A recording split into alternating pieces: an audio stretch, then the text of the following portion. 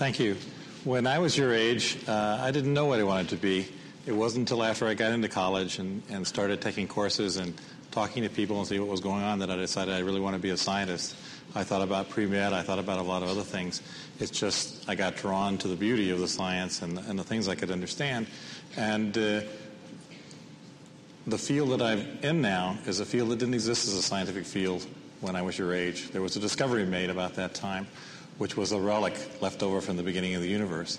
And before that time period, other scientists used to scoff at people that would talk about, what's the origin of the universe, where do we come from, how does it all fit together?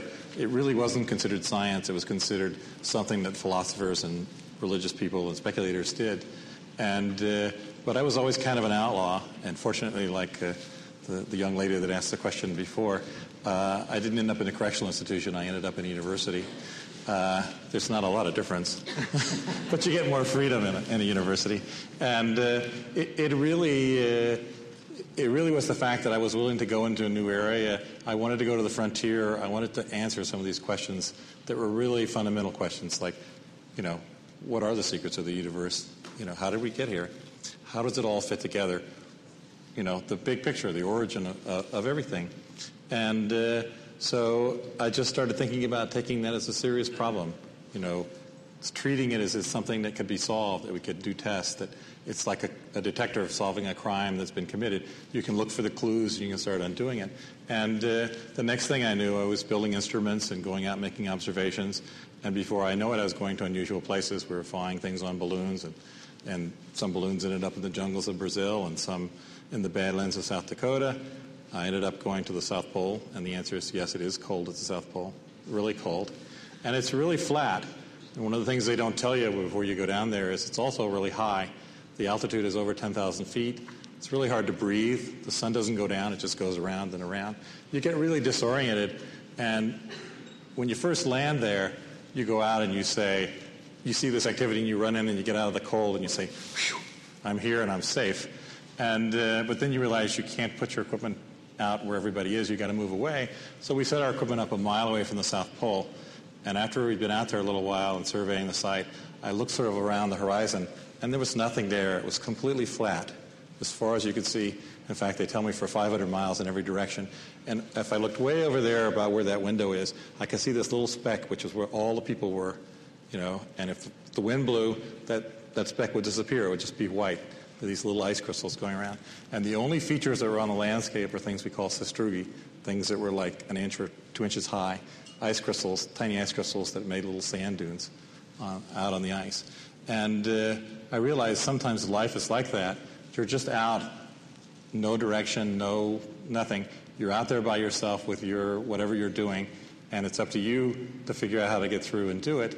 But who would have ever guessed when I was at your age or a couple years later that I'd end up at the South Pole or putting something on a rocket or a balloon and doing observations and really learning something about the secrets of the universe. Now, I was going to tell you the secrets of the universe. I got them here on a piece of paper, about how to start time and create all the space and time. But I think that's something for you to just, learn for yourself. So I shouldn't have turned this up. I had on the back of this, we ran out of space. There's not a lot of paper in this hotel. I ran out of space. I had this idea about how to convert strep A, which is the flesh-eating bacteria, into a fat-eating bacteria. I think that's, still have a lot of problems for us when we're older. But I really wanted to say, like the rest, I've had a tremendous amount of fun, and I've just gone where things have led me by picking an idea and taking it seriously, thinking about what I was doing, just following it, and I've had incredible adventures. And in your life will be like that, too.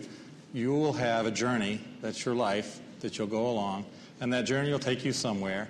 And if you follow a goal and you pay attention, you will have adventures. And maybe you won't go to the South Pole, but you'll have adventures of some kind. And so instead of telling you about the secrets of life, I wanted to, of the universe, I wanted to tell you something else that I haven't quite heard here. That you guys have just passed a major milestone, and you're getting ready to go into 4 years of really intense development for you. And it's a natural process of what it's like to be a human. One thing that set humans apart from everyone else is that we have a really long period of youth. And that's a long period in which you learn and characterize things, what happens is you learn knowledge and you learn about our culture. And the reason that your youth is so stretched out is because you can have a student-mentor relationship. That is, you're not equals with somebody else and having to learn from them. You have someone who's got the experience before you, and you're learning it from you. The next 4 years is going to be an incredible change in your life. You're going to go from being lowly scum freshmen this fall to these godly seniors in just 4 years. And that's pretty spectacular. If you're at a university, it's quite amazing. And you're going to find this hard to believe. But you should start thinking of yourself that you're going to surpass the people that have been your mentors and have been the people you've looked up to. And you may think, that's pretty crazy. Well, for years I've been involved in this program where we select 50 outstanding high school teachers and we bring them to our laboratory, to Lawrence Berkeley Lab, and we put them in research groups for the summer. And on Monday, I have 2 teachers that are going to join my group. And to you these days, you'd call them Mr. Bell and Ms. McDowell. They're going to come into my group. And I called them up last week and I said, here are the projects that I'm interested in having you work on. And they say, I don't know. And Ms. McDowell said, I've been reading your book. I don't know if I'll have it all understood in time to really do stuff. It's just the opposite relationship to what you're used to. And I'm getting used to that after enough years. The first time when a high school teacher was deferential to me, I thought that was pretty strange. But now what I notice is not only they're differential to me, but they're differential to the seniors and the young graduate students I have working the project. When they come, they look up to people who are only 4 years older than you are, and they learn from them. So there's a reversal going to happen of the student-mentor relationship. And part of the reason you're here is you're going to have to pick new mentors, and you're going to have to start synthesizing. You look around you, you can't get everything fed to you the way you did in high school. You'll have to choose people to take different aspects of your life from so you can learn what to do.